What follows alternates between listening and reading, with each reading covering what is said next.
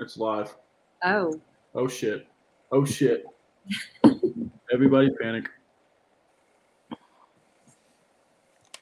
All right. The first thing I turn on is logo and oh.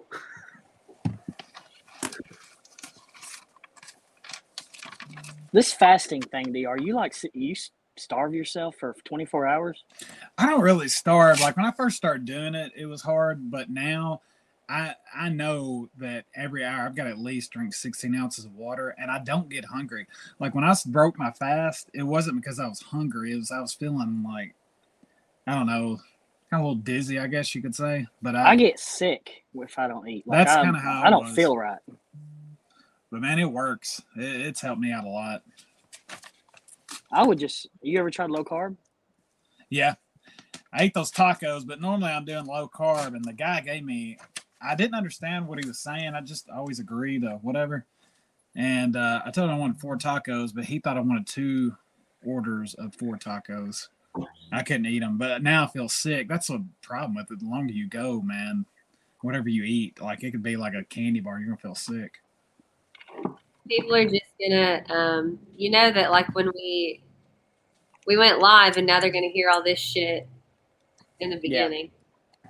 Yeah, but like when he records it on Spotify, he can just cut that out. Like we'll give a 20-second silence in a second, and then we'll go. Okay. Sitting here like, yeah. So, I'm telling my life story. How's the genital warts? Shit that he's talking about. How's the genital warts, DR? They're about healed up. That's why I fast, because the antibiotics make me sick. God damn. All right, it's 2 minutes in. Let's wait 1 more minute. At the 2 minute and 30 second, we'll go silent. And then we'll go.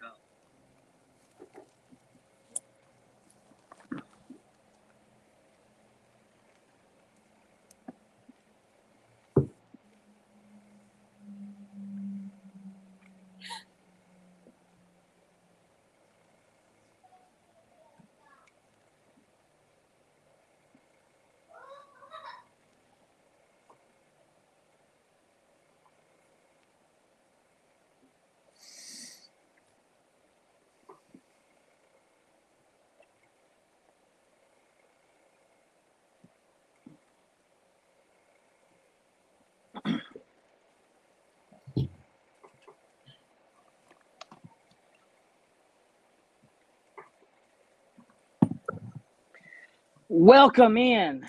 It's Kentucky week. That was the longest 2 weeks ever. I hate bye weeks. They're boring. College football just felt weird. Like I just didn't have nothing to look forward to. But it's Kentucky week. Kentucky's actually good. It's usually the opposite. Usually we have a digit or a number beside our name. It's weird times that this year we're the underdog. We're got to go up there to their house, see if we can knock them down. They got their asses beat by Mike Leach and Mississippi State. We got an interesting pod, some things, and we're going to mix up some things today. We're going to start. We'll save the Kentucky preview for the next segment, but we're going to start something new here. We got the most. What's your hated UK player? Which Kentucky player do you hate, like just can't stand? That's what we're going to start with. Paul, you're up, buddy. So, in the past, since I've been alive, definitely, I've only seen Kentucky beat us once that I've been actually watching football. Well, twice. We lost to them in 2017. I didn't watch that 2011 mishap. My least favorite Kentucky player in that time, he only appeared for them once, but he threw 2 touchdowns against us in Neyland.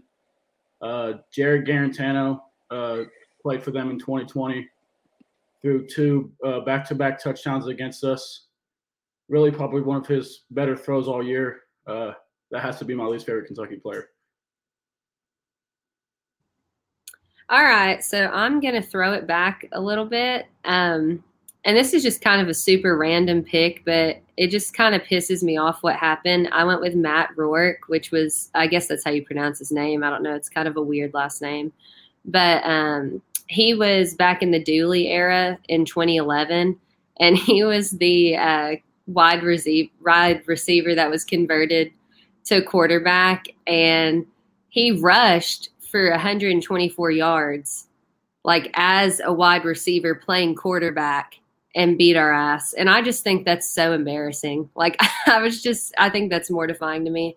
So I didn't have anyone that I just like was a standout to me, but that one was definitely like someone you wouldn't like. He broke our winning streak of 26 years. So screw that guy.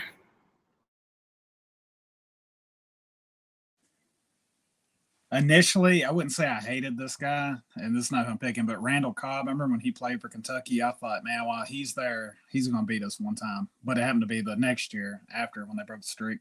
But Cash Daniel, I mean, he might as well be Cuck Daniel. I couldn't stand that guy. Everybody remembers when he'd be down with the player, he tried to twist the ankle. It was, I don't remember, it was the game before they played us is when, it got national about it.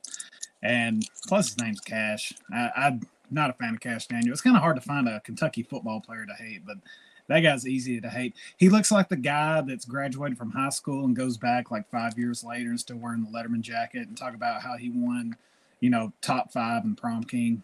Just a cuck. So I had a hard time picking my hated player. I could go through any of Tennessee's rivals and pick out some dude I just can't stand.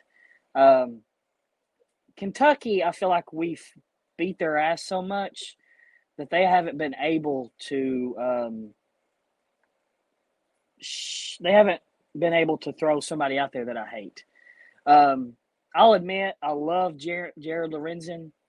Back then, I mean, who don't love a fat guy who scores touchdowns? Like, that was awesome. He had I think he had 2 white receivers that was catching balls for him. But he was fun to watch. But as far as somebody I hate, got to go with, I'm going to think outside the box here. I'm going to go Ashley Judd. And what's funny, she claims to be this big Kentucky. I know she's Kentucky basketball, but I don't think I've ever seen her at a Kentucky football game, which tells me that her her NFL team might be the Patriots and her college football team might be Bama. She might be one of those types. But Ashley Judd is just, between her politics and her rants on the sideline, she is a disgusting human being. She's awful. She's ugly. Her movies suck. She is just a horrible person. I think that is my most hated UK player. I was going to say John Calipari. I was going to say some other UK basketball players. Football, they're not even a little brother. They're like the kid next door you pick on. And I mean, they beat us last year, whatever. They can throw a punch, whatever. But I'm going with Ashley Judd is my most hated Kentucky.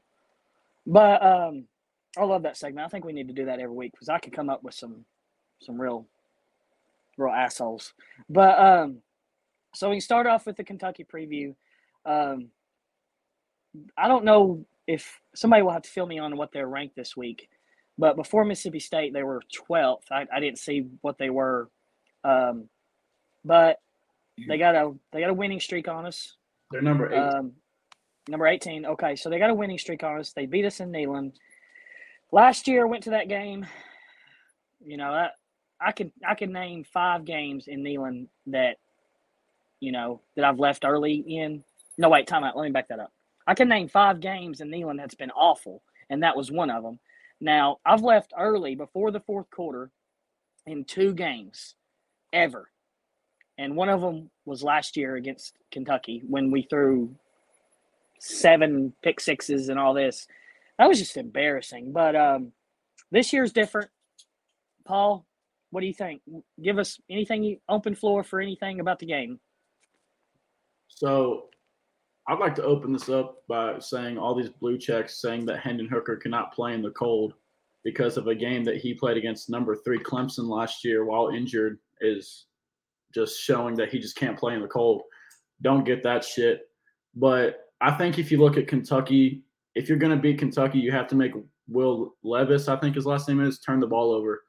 And when I looked at their stats, when Will Levis doesn't throw an interception, they've not lost a game. And I think if you look at everything Tennessee does on defense as far as rushing the quarterback and stopping the run, I think forcing Will Levis into some untimely interceptions against us is going to be the biggest key for us to win. For us to win by a lot, I think we're going to have to pick them off 2 to 3 times, probably get some luck on special teams with a punt block or something like that. Kentucky's really not good. I've told everybody who's tried to talk to me about this game, you guys have played the weakest conference schedule up to date other than Georgia, and you lost to them. I mean, we see how bad Florida is. It honestly makes me mad how bad Florida is just because they beat us by 24 earlier in the season. I think if we played them again, it wouldn't even be a close game. I think we'd destroy them. Unless it'd be the monkey on their back like we always do when we play Florida. I digress, but no, if you look at who Kentucky has played in the conference, they've played South Carolina, they've played LSU, who's not good this year. Florida's shown just how bad they are. And then they've played Georgia, who's the number 1 team in the country for a reason, and they got beat by 20. And then they played Mike Leach's Mississippi State team, who just lost to Memphis 2 to 3 weeks ago. And they gave up 31 straight points after leading by 10 in the first quarter. So I think if you look at this Kentucky team, they're probably the worst team in the top 25 as far as, especially worst SEC team in the top 25. Maybe Cincinnati has a possible role in that. But I think if you look at how good Tennessee is and us coming off a bye week, being able to be healthy for the first time since Lord knows when, I don't see this game really even – I think it's an old-fashioned, good old Kentucky ass whooping for the Vols. Yeah, so I was just going to start out with like a little bit of a review of the Kentucky-Mississippi State game. So they lost like 31-17, but their quarterback, Levis, threw 3 interceptions, and the entire Kentucky team only rushed for 66 yards the whole game. I can't remember the exact time of possession, but I know that Kentucky had like 18 minutes total. So it was a pretty much awful performance for them all the way around. On the flip side, Mississippi State threw for 344 yards. And in my opinion, just looking at all of that, I feel like we have some advantages and slight disadvantages against this team. But in general, Levis at quarterback for Kentucky isn't super mobile. And I feel like Tennessee's defense has shown up pretty well against quarterbacks like that this season. The other thing is our defense is like totally kicking ass in tackles for loss. And Kentucky usually runs a lot when they feel like they're able to. Obviously, they didn't have like a ton of success against Georgia with the rushing game, but I think back when they beat Florida, they rushed a hell of a lot more and did pretty well. So I feel confident in our defense being able to kind of stop them on the run a little bit. And then also just another factor, I feel like Kentucky's defense has some difficulty like with more up-tempo offenses. So I feel like with a solid game plan and, not having a ton of mistakes, I feel like we can go in there and do pretty solid. Of course, I have other thoughts, but that was just kind of my opener. I think one thing to start off with is Heupel was going against the Stoops. And you remember his old boss fired him. That was a Stoops. So I wonder if that's in his head any. Something else, both teams are on a 2-game losing streak. And as well, Kentucky has not lost at home in a night game, and we have not won a night game on the road yet. So setting up pretty well for that. I think we could score 38 points, maybe even 31, and they can't catch up to us. I mean, they scored 16 against South Carolina and 28 against Chattanooga. I'm not impressed with them whatsoever. Paul had talked about Hooker with the weather, and I think now they're saying it was supposed to be a low of 35, but I think it's came up a little bit. And I know I'd heard yesterday that some of that with the cold weather with Hooker was he had the flu that week, and he's practiced this week, as cold as it is, without sleeves or anything like that. And he's from North Carolina, so I'm sure he's used to the cold weather. The other stuff I'll kind of go into once we get further into the show. So during, I think it was Missouri week, I mentioned how that when you come to Tennessee, you got to start beating the bottom feeders. And I don't care if Kentucky has a number 3 beside their name in the rankings. Their name alone tells me that they are a bottom feeder. So since Heupel got here, I said it, Missouri, South Carolina. We have the other two coming up, Kentucky and Vanderbilt.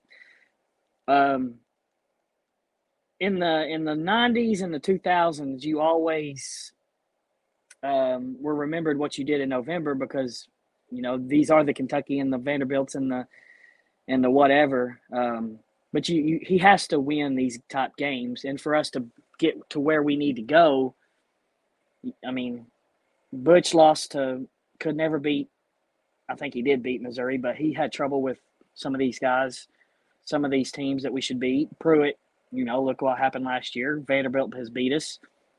South Carolina has beat us. This would be pretty bad if we lost, I think, Saturday. I don't care. Records, throw the records out, throw the number out, the rankings and all that out. They have to win. Coming off a bye week, especially, getting guys healthy. I know we don't have a lot of depth, but that's what the bye week is for. Did y'all hear that this Kentucky quarterback? I saw it on TikTok or something that he puts mayonnaise in his coffee, like just that. Like I just feel like he has like several bodies in his freezer because that's psycho. Like just. He should just get hit after a play just because of that. I don't know what's up with that. Anyway, just thought that was interesting. But like I was listening to some radio the other day and they were talking about how like if Mark Stoops could go somewhere else and win and do all this, and he's never really had a quarterback. And I remember I think Vol Twitter takes an L on this. I remember a couple years ago the big debate was Mark Stoops and Butch Jones. Well, look who still has their coach, So obviously Mark Stoops is better than Butch Jones. But he's never really had a quarterback. It's hard to recruit there. It's a basketball school. So I was listening to the radio, and they were talking about how since he doesn't have those things, that he has to dirty up the game a little bit. Now, if we get down there, if we go up there and we get down to it, and it's a 13-10 game. It's a 17-14 game. Then Kentucky's going to win. And games like that have weird plays like a kickoff return, a block punt, a block field goal, a pick six, something like that. We have got to eliminate some of those plays from our end from happening. Now, if we get some of those stuff, that's great. I don't see them stopping our offense if it's on key. I haven't heard anything about Evans. If he'll play, maybe that'll help the running game. He is good. So coming off a bye week, you get your running back back. Hooker has been dealing with nagging injuries all year. That's a bye week, like I said. If Alabama has 5 stars and they can't cover our passing game, you're going to tell me some 2 and 3 star that turned down Tulane to go to Kentucky is going to guard our receivers? I don't think so. Like I said, the only thing I have to worry about is if it's a dirty, low-scoring game. That's in the cold in November, and they want to muddy it up. That's my biggest. But we can go round 2 if y'all want to. We got some time. So, Paul, next up on Kentucky. So, yeah, I think it was D.R. Vol who said it, something about how – no, it was Leland. It was something about how Stoops and Butch Jones was being compared back in 2016, I think it was, because we had just beaten Florida and all that shit. But, no, I think Kentucky's fans really misunderstand me when I'm talking shit. It's not the fact that I don't think Mark Stoops is any good. It's the fact that he's at fucking Kentucky. Like, Kentucky's not a football school. They're never going to be a football school. It doesn't matter, like Leland said, if they had a 3 next to their name. They're not a football school. It's the name. Clemson's a football school. Georgia's a football school. Alabama's a football school. Historically, we're a fucking football school. But when we beat you 26 straight times, even Dooley only lost to you once. Dooley, Butch, Pruitt, all 3 only lost to you once. And that was the 3 worst coaches we ever had in our program's history. and you guys only beat them 1 apiece, and they were here for 3 years at least. And that 19 team y'all lost to Georgia State and BYU at home. So I don't really know statistically how you can come and talk shit to us. And then you're looking at it from a standpoint where, like, this is your best team that you've had since 2018, and that's all good and well. But in 2018, we beat you guys by 17 points with your best team. And that was a team that got blown out against West Virginia because Will Grier is just hates Tennessee. But anyways, no, I think having Tyon back healthy is super huge. He played hurt against Bama, and if you couldn't see that, you didn't watch the game. I think having Jabari Small to back up Tyon is huge. Like I always say, I think Jabari plays like a completely different player when Tyon's on the field with him. And then Hooker finally has a chance to heal that bruised knee or whatever it was. And he's been, from what Trey Wallace told all of us in that one group chat we're all in, he had a great practice this week. I'm really looking forward to it. I hate the bye week, but I think it was super important. I think out of anybody in the whole country who needed a bye week, it was definitely Tennessee. Cade Mays needs to play this game. Cooper Mays needs to play this game. We need to have our starting O-line. And I don't think – like, I'm with Leland. If it is 17-14, I don't see us being on the right side of that. But I think we scored way over 40. I mean, not way over, but I think we scored over 40 points because, I mean, we scored 24 on Alabama's 5-star defense. And, like Leland made a bunch of great points. I just keep saying his name. But Kentucky, like, has guys that turn down Tulane or some shit, like SMU and shit, to go to Kentucky. And, like, that's just not going to be able to stop our pass game, especially with Josh Heupel. Alex Golish said today that Hooker's had the best 2 weeks of practice that they've seen since the offseason. So I feel really confident about this game. Yeah, I'm not going to continue to repeat what y'all said, but I do think that the bye week for us was huge. Having Evans back is also huge, in my opinion.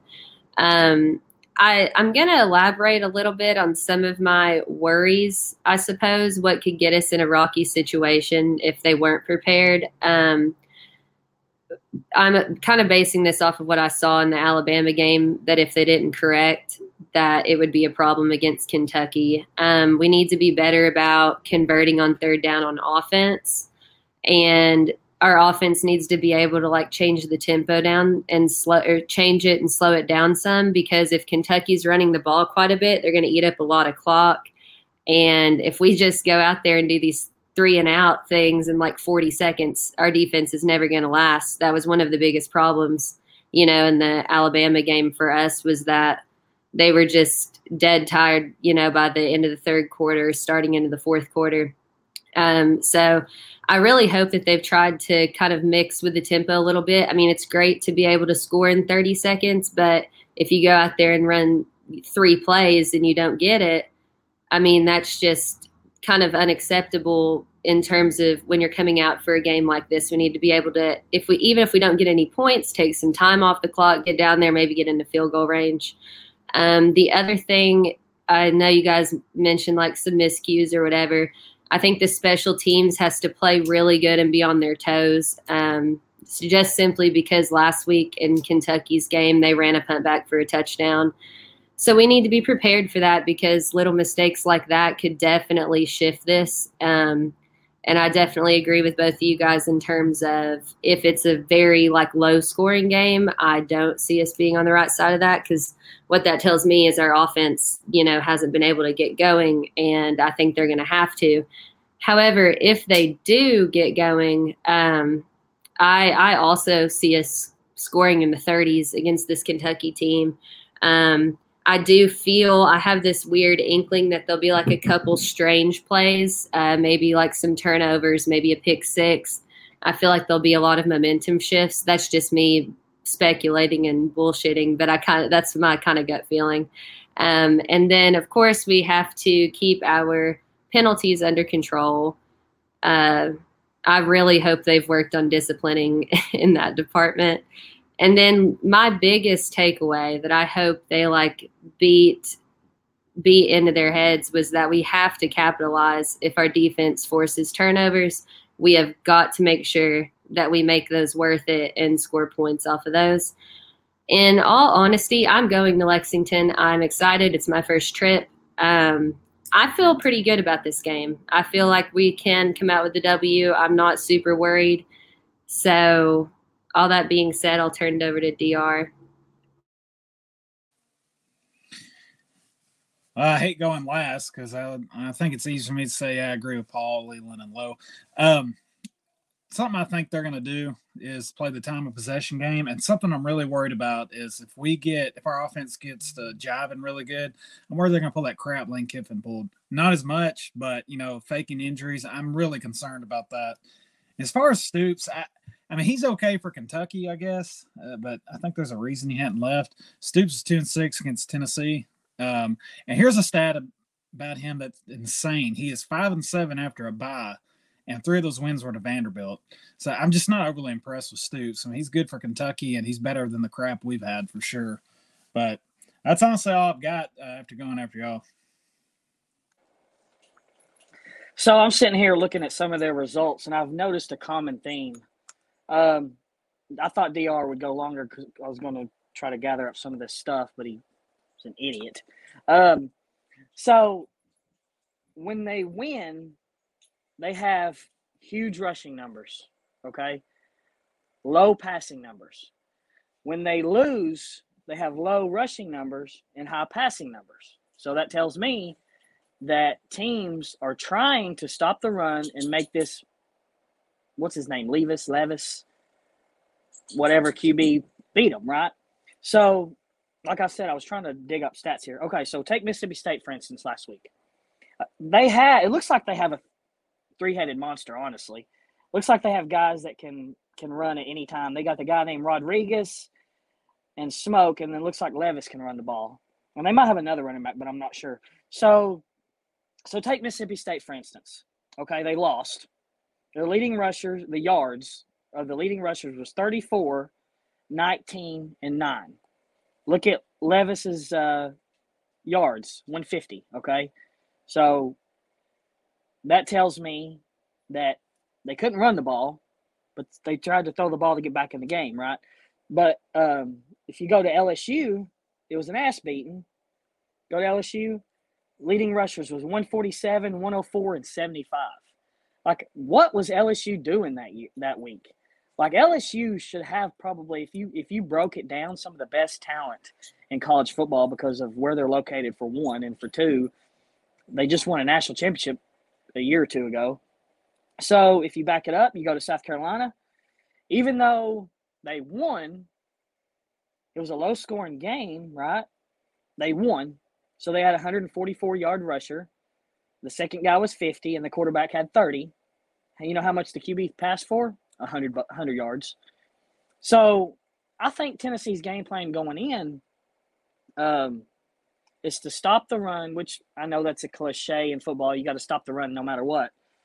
Stop the run and put the ball in his hands. I think we can do that, honestly. I don't really remember, and y'all can maybe correct me on this if I'm wrong.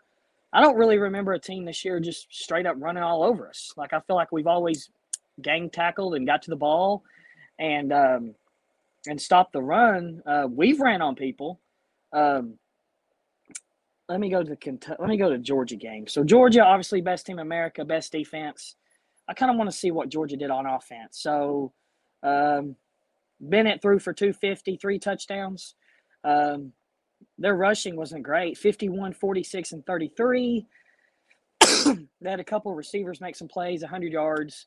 So and the Mississippi State QB just threw for over 300, I think.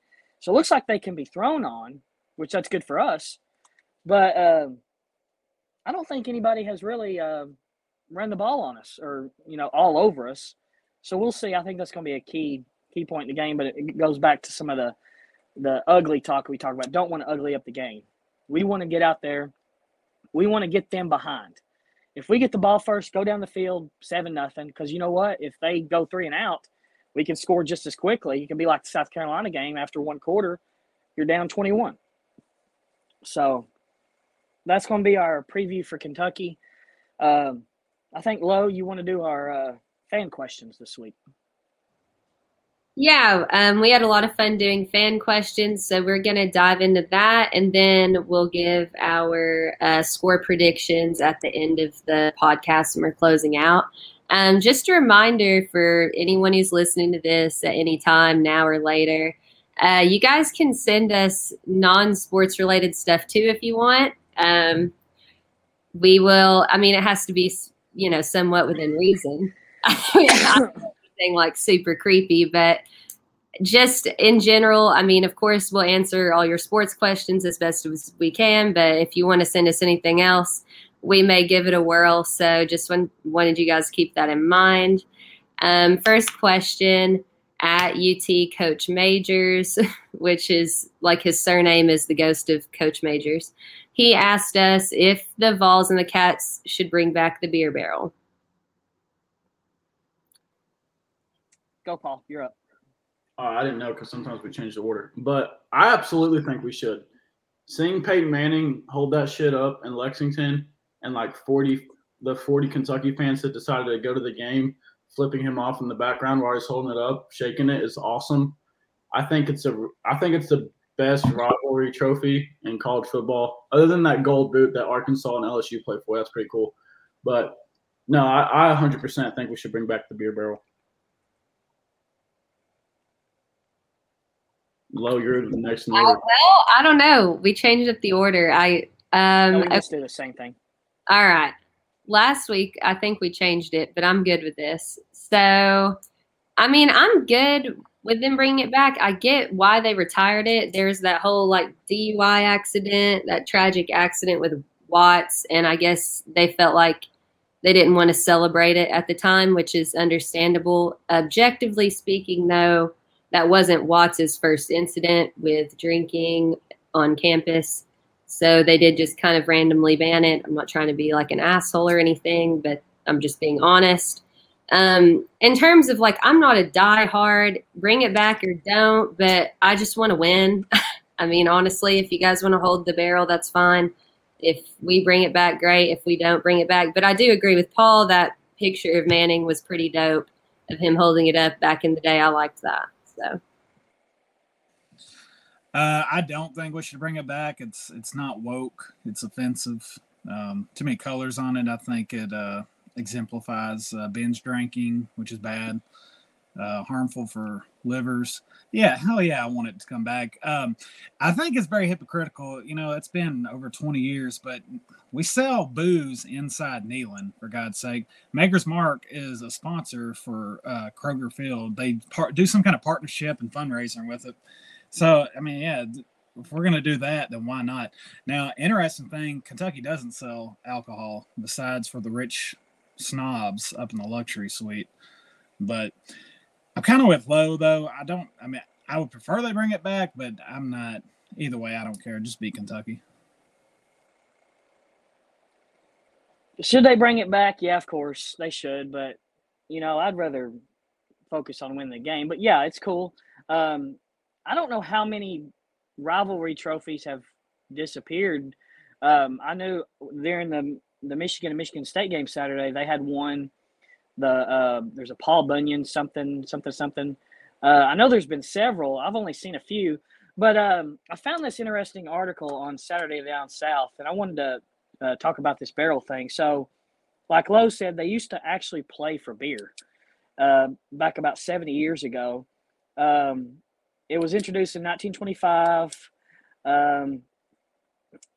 Whoever won it got it for that year or whatever. So apparently in 98 there was where's that at? Okay, in 98 there was two Kentucky football players died in an alcohol related car crash leading up to the game, and the UK athletics director said it was inappropriate. So after that, that's all they retired the barrel.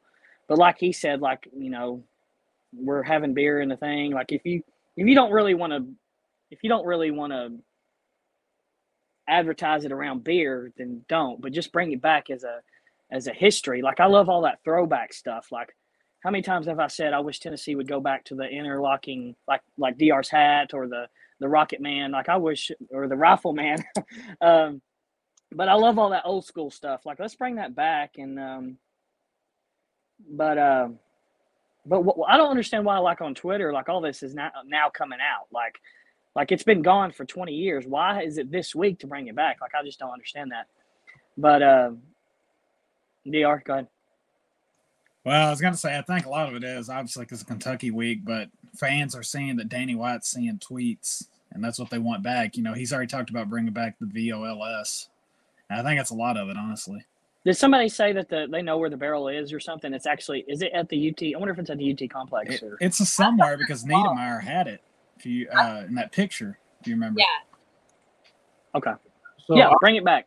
I heard a rumor that for the last 20 years, since '98 or maybe since 2002, they've been secretly trading it. Like we've had it, and then we gave it back to them in 2011, and then when we won, it's like off camera though. Like they gave it back to us in the locker room, and that's why Niedermeyer had it in 2018 because we gave it back to them. You'd think in a social media, cell phone camera age that somebody would find out about it, but bring all that stuff back. Yeah, I wonder if Tennessee has any other trophies, rivalry trophies. For Bama, they probably have a pack of Marlboros and a hubcap to a Buick or something that they traded with them back in the day. But what's the next question? Let's see. Next question is John from Greenville, Tennessee, who asks us, where do we stand in recruiting at the moment? I'm hoping the focus is on the linemen on both sides of the ball. I believe these guys can coach skill players that may be 3 or 4 star guys, but it's harder to coach up big guys. Your thoughts? I think if you look at how quickly Heupel got to recruiting, I mean, he got Addison Nichols here. He's working on closing in with Walter Nolan. Walter Nolan, for the record, I don't give a shit if he comes here anymore. All that bullshit with his get me to 12K on Instagram and I'll commit today, or get me to 50 likes on Twitter and I'll fucking commit tomorrow at 3 p.m. And then he just never commits. Like, if that's why you're playing college football, don't come here. If you're coming here for NIL shit, like, come here because you love the sport and you want to play for the balls. But, I mean, if you look at guys like Benson Snead, Addison Nichols, like guys that want to come here and want to play football for us.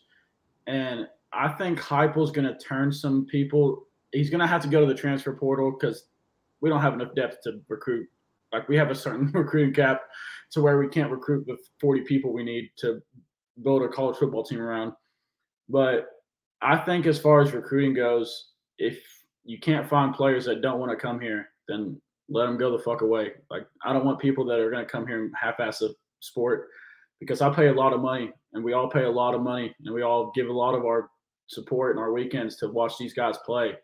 And we love it, but at the same time, we don't want people like Tyler Bray coming here who throw games that don't want to be here and just a bunch of bullshit. And I'm tired of that attitude. It felt like JG honestly started throwing games towards the end of his career just because he hated us. But I don't know. Get guys who want to come here and want to play for the Big Orange, and that's all I have to say. So basically, in my personal opinion, stars are somewhat important. Skill level is important, but being coachable is the most important. A lot of guys on this team right now are not, or were not, 5-star standout recruits with like 25 offers or more. So what that tells me is that our coaching staff is really good, and the guys that we have are really good and mesh well together right now. So if we get someone in here and they're a 4-star or 5-star, but they think they're the shit and they can't fill their role, or they won't listen to the coaches, or et cetera, I kind of think of what Juice Davis talked about, when he was on our podcast.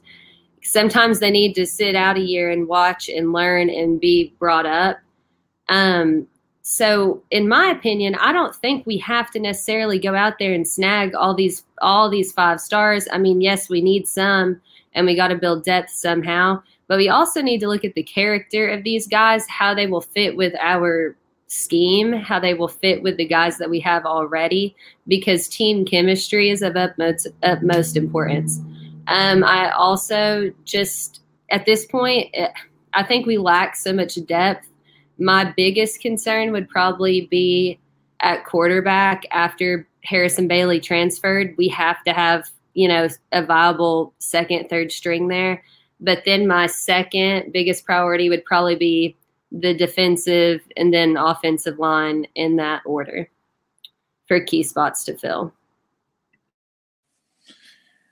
Low, you're talking about losing Harrison Bailey. In the last, I think it's 10 months, we've lost Caden Salter, JG, thank God, Shrout, Maurer, and Bailey. So, yeah, the quarterback room is definitely turnover heavy. I'm going to go a little different route on this about recruiting. The biggest problem with recruiting has got to be the NCAA crap going on. And what worries me is what came out today about Oklahoma State. They finally came down with their punishment of something that happened 5 years ago. And this is basketball, I know that, but they filed an appeal and it was denied. And this is what Oklahoma State's AD said today. We cooperated with the NCAA, expedited the process, and received no credit for it. Who's that sound like? Tennessee. And that scares me to death. I can't tell you one thing about recruiting. I have no clue about anything. I know we're not. I just read a comment that called Paul Matt Damon. I thought that was pretty funny. No, Paul said Tyler Bray through games, not JG, by the way. But Matt Damon, I can't stop laughing at that. I don't know the first thing about recruiting. Not going to pretend like I do. But to get to where we need to go, we gotta be. If I say top 10, that could be 7th in the SEC. If I say top 7, that could be 5th in the SEC.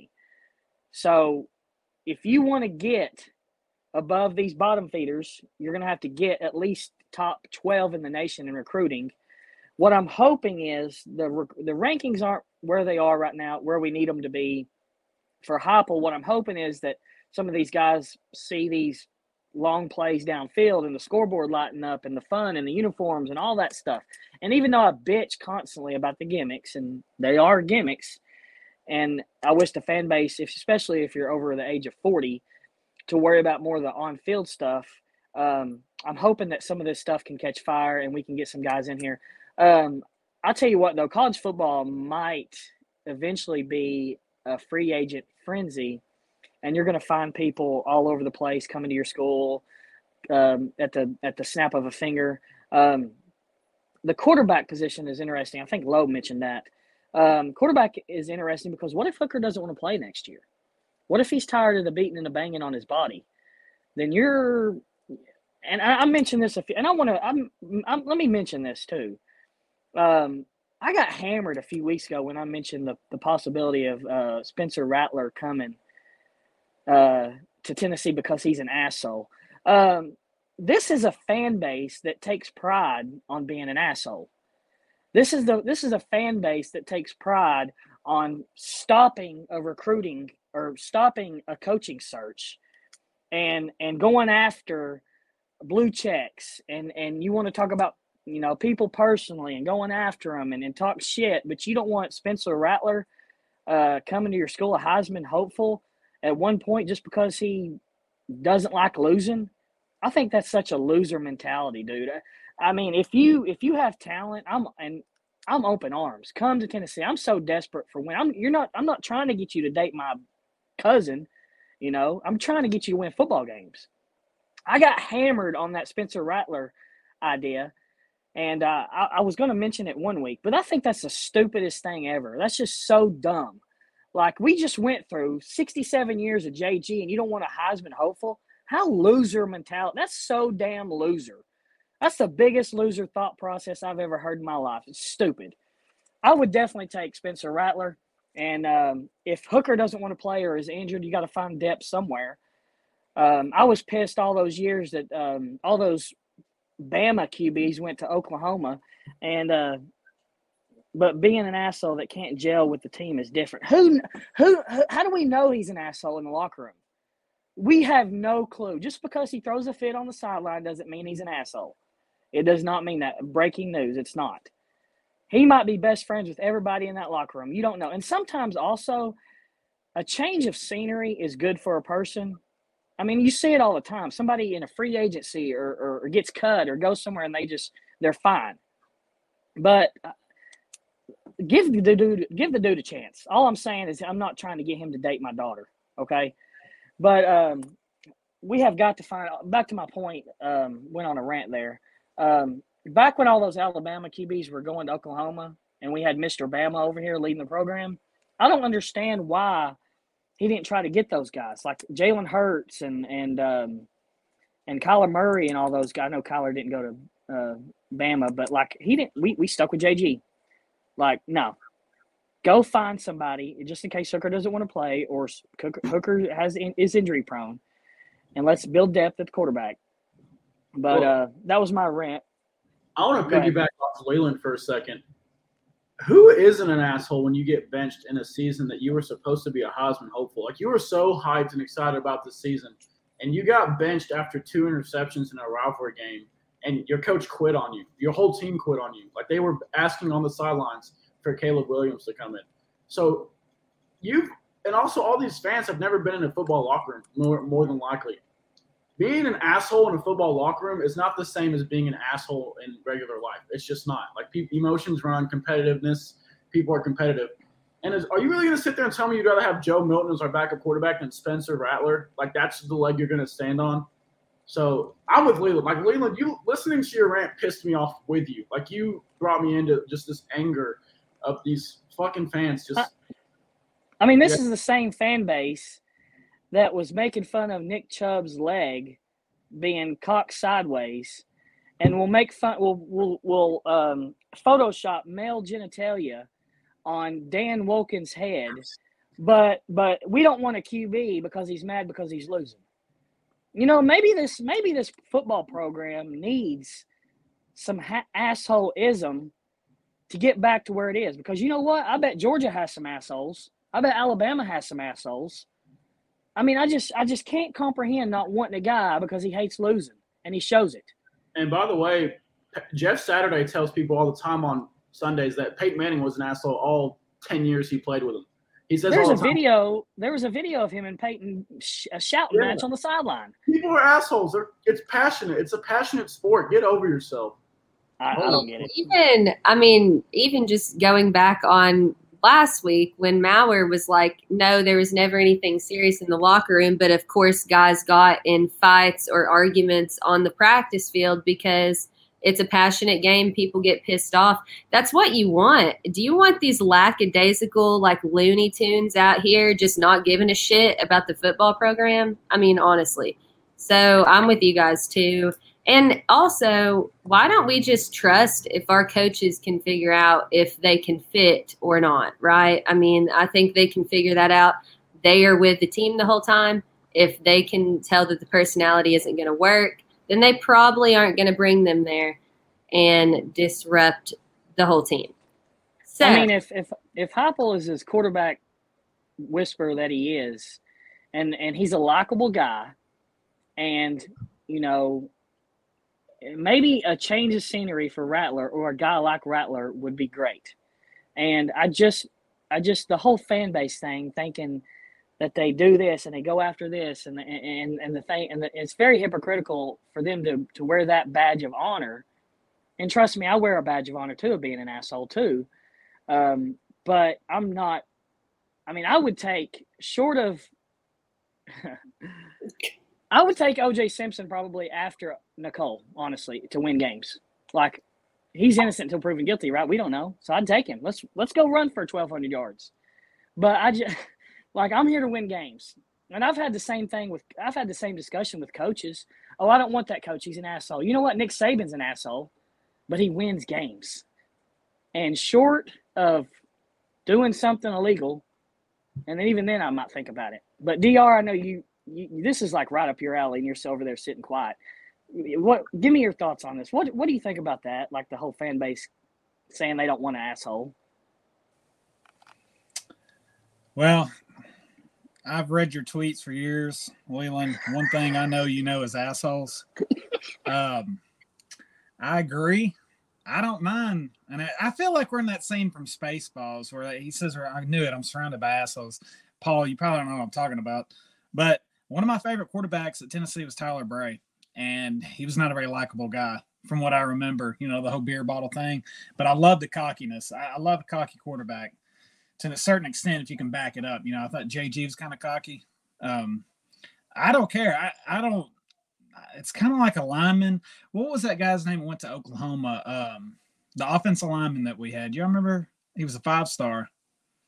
Went with Eric Gray. God, Wanya Morris. Yeah, Wanya. So I remember when he committed here, my buddy, he's more into recruiting than I am. I've kind of gotten out of it, kind of like Leland was talking about. But he said if you just look at him, he doesn't seem mean or anything like that. The big uglies, they're supposed to be assholes like what Leland was talking about. You got to have that edge about you, honestly. And there's a lot of hypocrisy on both Twitter. And I think he would represent us well. That's why I wanted Lane Kiffin, man. In 2009, he was talking trash, how we're going to sing Rocky Top all night long when we beat Florida. And he held it where we didn't get just murdered that game. But that's why I wanted him, because I think he represents us, which I'm glad with the guy we got, obviously.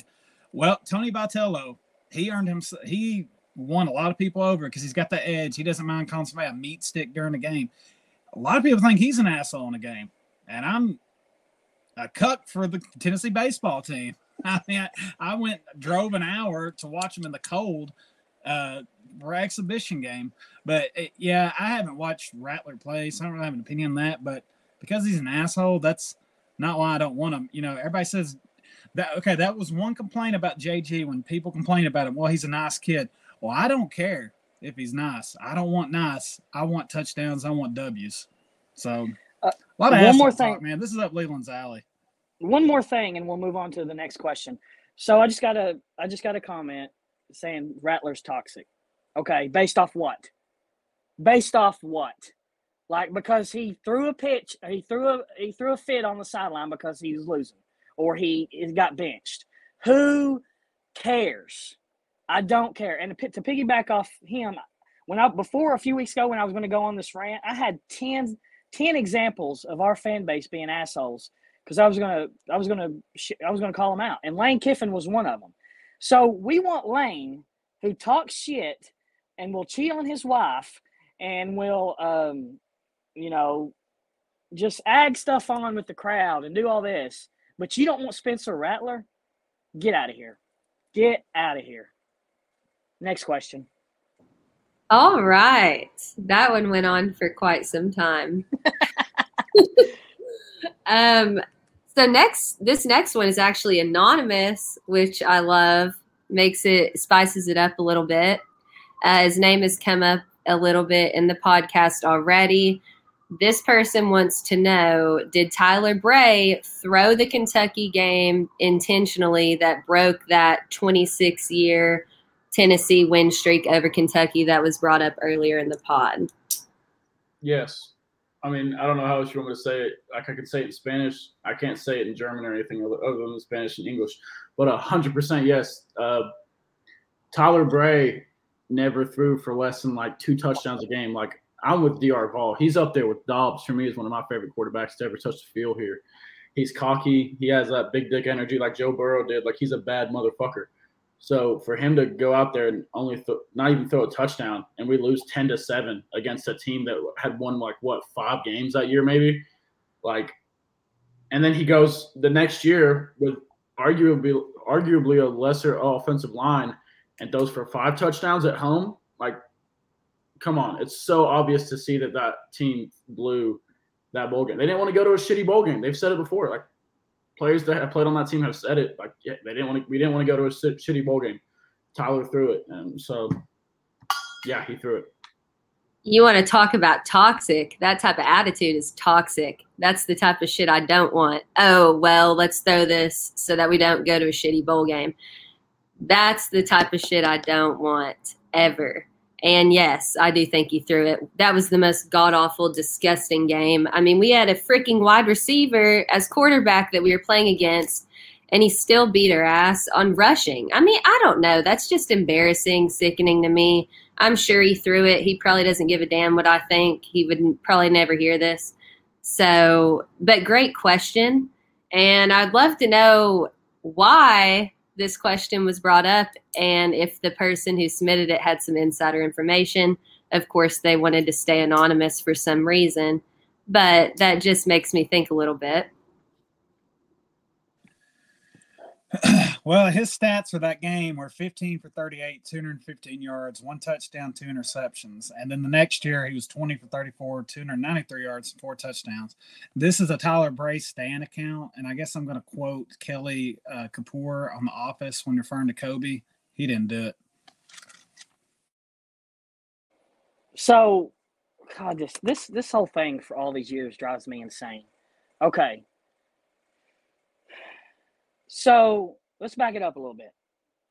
He just came off in hell of a game. Do y'all remember the week before? Vanderbilt, overtime, James Franklin, Eric Gordon, okay? So let's put this in perspective a little bit. If Tyler Bray didn't want to go to a bowl, then why did he try to win Vanderbilt? Why did he win Vanderbilt? Okay? So you saying he tried in Vanderbilt and he didn't try against Kentucky? I think that's stupid. Now, did he say that after the game to some friends? I've heard that. So what if he said it? He did throw a touchdown in the Kentucky game, okay? Now, I don't know why this is always being brought up, but this game, 100,000% was on the head coach, Derek Dooley, okay? He didn't have his players ready. He could have rolled out Lowe at QB, DR at QB, Paul at QB, your grandmother at QB, and won this game, okay? If I remember correctly, Bray had some type of flu or cold or something, wasn't feeling well, and they still played. We had Matt Sims. Matt Sims was garbage, but he could have won this game with Matt Sims, okay? He also, none of these quarterbacks played defense, okay? 100% on Derek Dooley. Now, if he threw the game, why did he throw a touchdown? He was still trying. Like, I don't get that. I've never understood that. Now, if any of you all have older or younger siblings and you play video games or you play basketball out in the court and you get your ass beat, you might come up with an excuse. Oh, I tripped. Oh, I fell over the crack.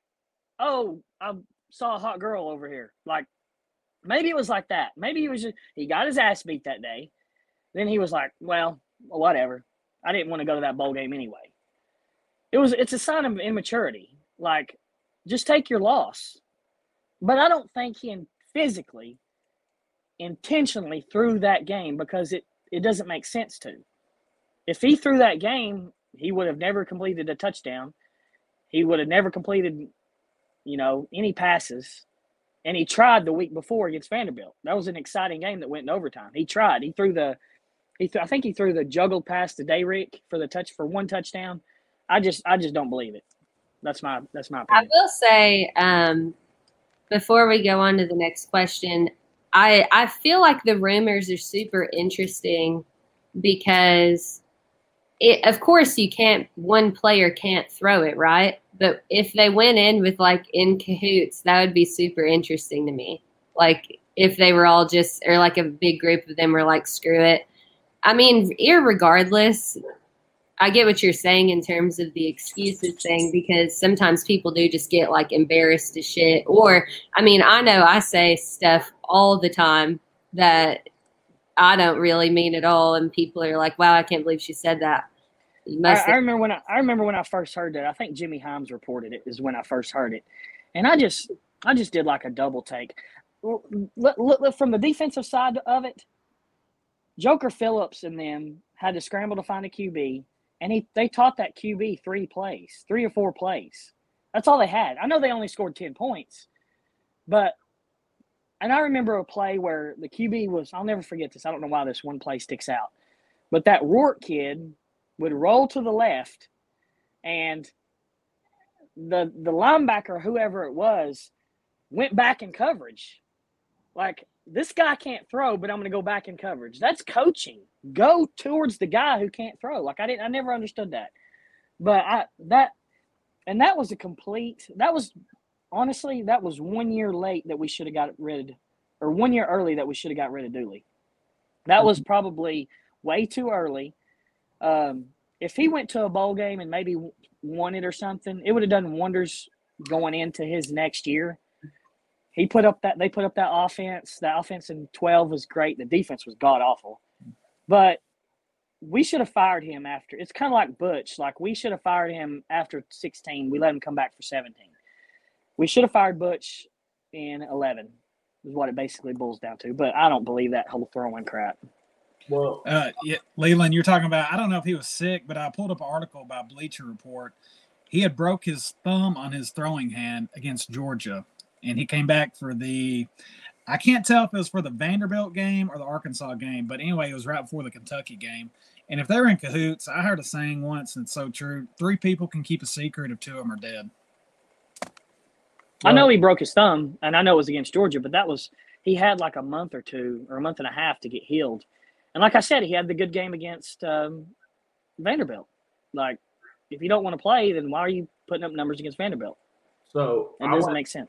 I went back and looked at it because I thought I was very concrete in this. He definitely threw it. But now that I'm looking at it, Pilardi missed 2 field goals that would have made the score 13-10. And one of them was a 27-yarder, and it was wide left. And that was Pilardi's specialty anytime he missed a field goal. So, I mean, if you count that, Bray set up drives to win the game. So now I'm going to rescind my statement of saying that he threw it, and you guys convinced me. He did. I don't think he threw it. It just makes no sense. If I remember, does anybody have the box score pulled up to that game? Yeah, because if I remember correctly, he threw a touchdown to Rajon Neal, which is a running back. But I would like to see if Day Rick played. If he didn't have Day Rick, his receivers were Neal and Zach Rogers. So he had no receivers. Neal was the leading receiver. He had 125 yards that game. Yeah. So he was throwing to a running back. Derrick played, but got injured early in the first quarter. Okay, so he was playing with a running back and a wide receiver. Go win this game for us. I mean, we should have because of what Kentucky was rolling out on offense, but it's not like he had his full arsenal of weapons.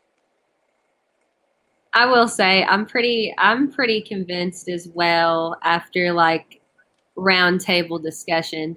But it was a very interesting question. I will give it that. And I like that it was anonymous. The person who submitted it is super cool. So props to them. And we're going to the last question, which was submitted under an alias name that I could not bring myself to say live on this podcast. So we're just going to go with Johnny, who is asking us our thoughts on this year's basketball team, which before we answer, I want to let everyone know as well that we are going to keep this going through basketball season. We love doing it, so listen to us or not, but you will be talking about basketball. But anyways, let's hear everyone's thoughts about this upcoming basketball team.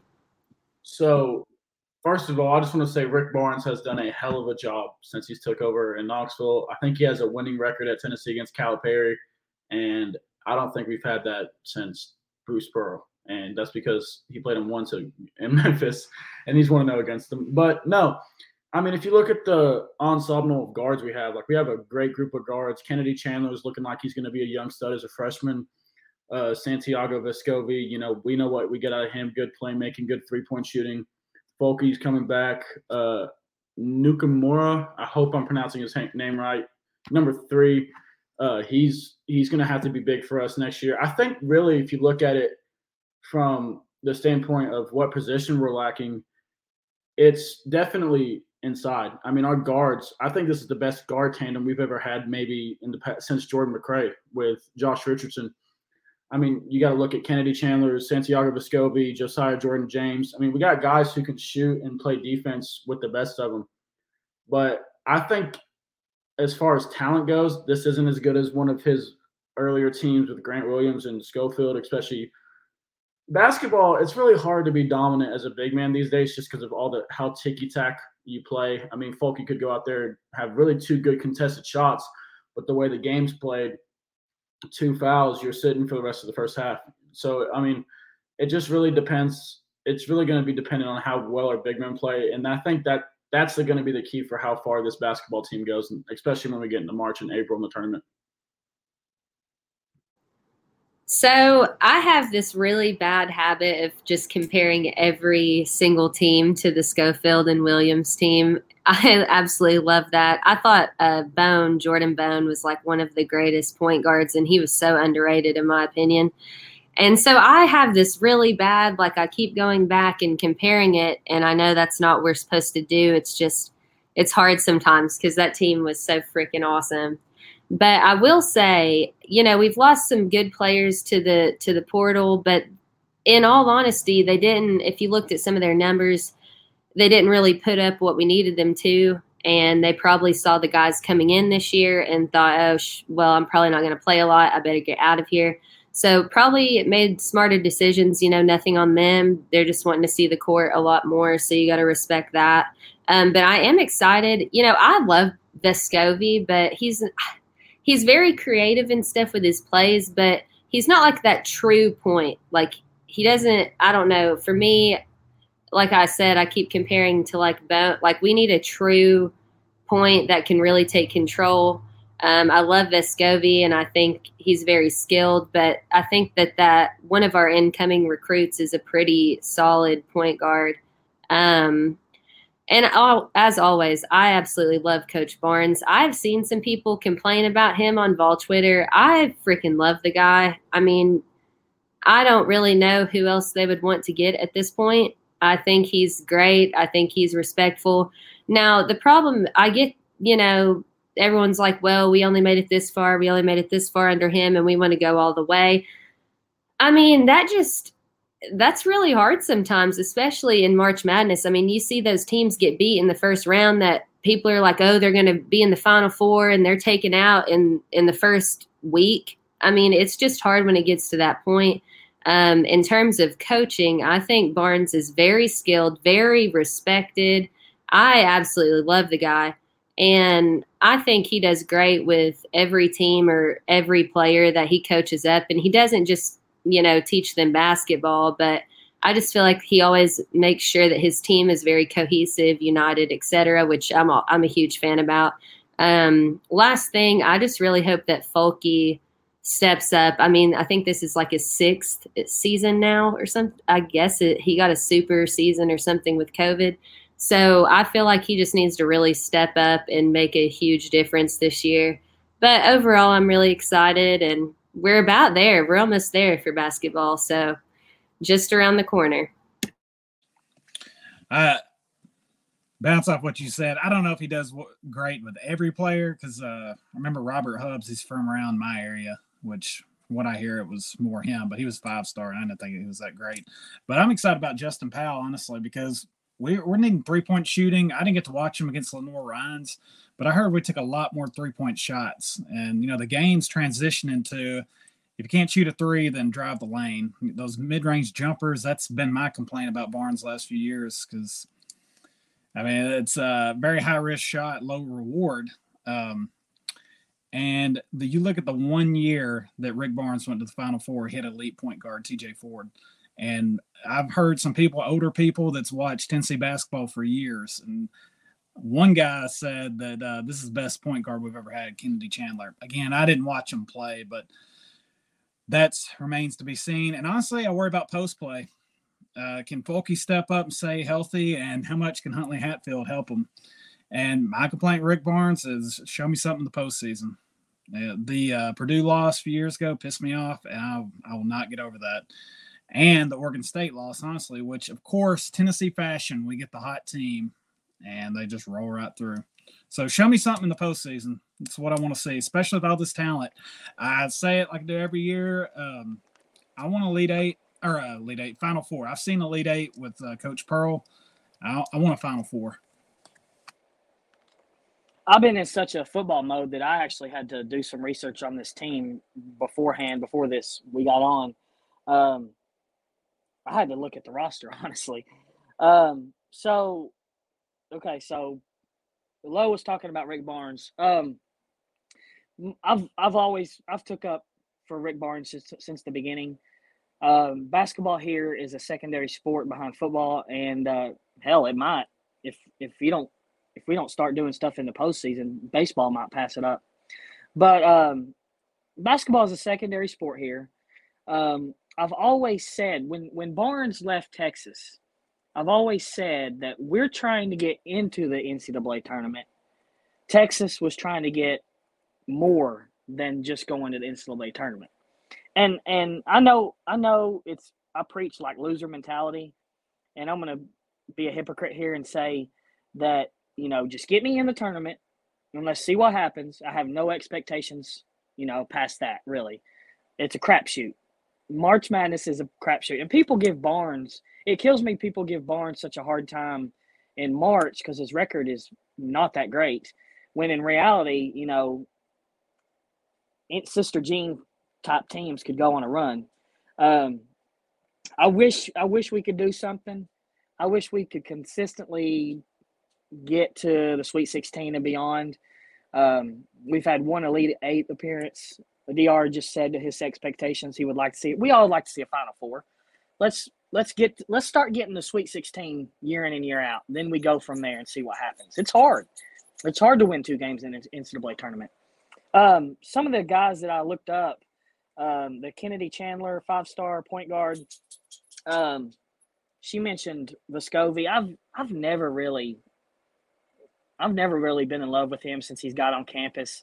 I don't think he has a really good playmaking ability. I think he's a guy that, if we had a true number one, he would come off the bench and get 10, 13 minutes a game, do some things off the bench, hit some free throws, hit a 3 or 2. I don't know how to describe it. He's just not a guy that can just take over a game. And maybe this Chandler kid can come in and do this. Of course, you got the fan favorite in Fulkerson. Everybody loves him. I feel like his career has been a roller coaster ride. If memory serves right, I think he battled injuries during his freshman year, had a good sophomore year, struggled with injuries maybe the next year, and then last year he had the injury with the bullcrap guy in the face and all that. You can't really help. You can't really. That's on the Florida guy. But anyway, he's been real up and down. Like he'll look good one minute and struggle the next. Some of these guys, I'm looking at their height. DR, you mentioned height in the paint. 6'11", 6'10", Euros is 7, and then we got another 6'11" guy. During the early Grant years, we were always worried about heights, and that first year we won like 13 games or something. That was a major issue. Looks like we do got some height.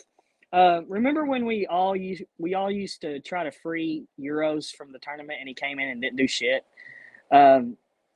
Nice guy. Met him at the regionals, the baseball game. Nice. He took a picture with everybody that came up to him. Nicest guy in the world. But he needs to do something if he wants to be a guy in Barnes' rotation. You can't be 7 foot and be on the bench. Get out there at 7 feet. I don't care if you don't score a point. Get out there, rebound, block, play defense. You got to do something this year. It's time. He's been on campus long enough. I want to see some of these other Jonas. I had to look up how to pronounce his name. Jonas Adu. He was the 21st ranked player nationally. And what really impressed me is in 247 rankings, he was the top player in North Carolina.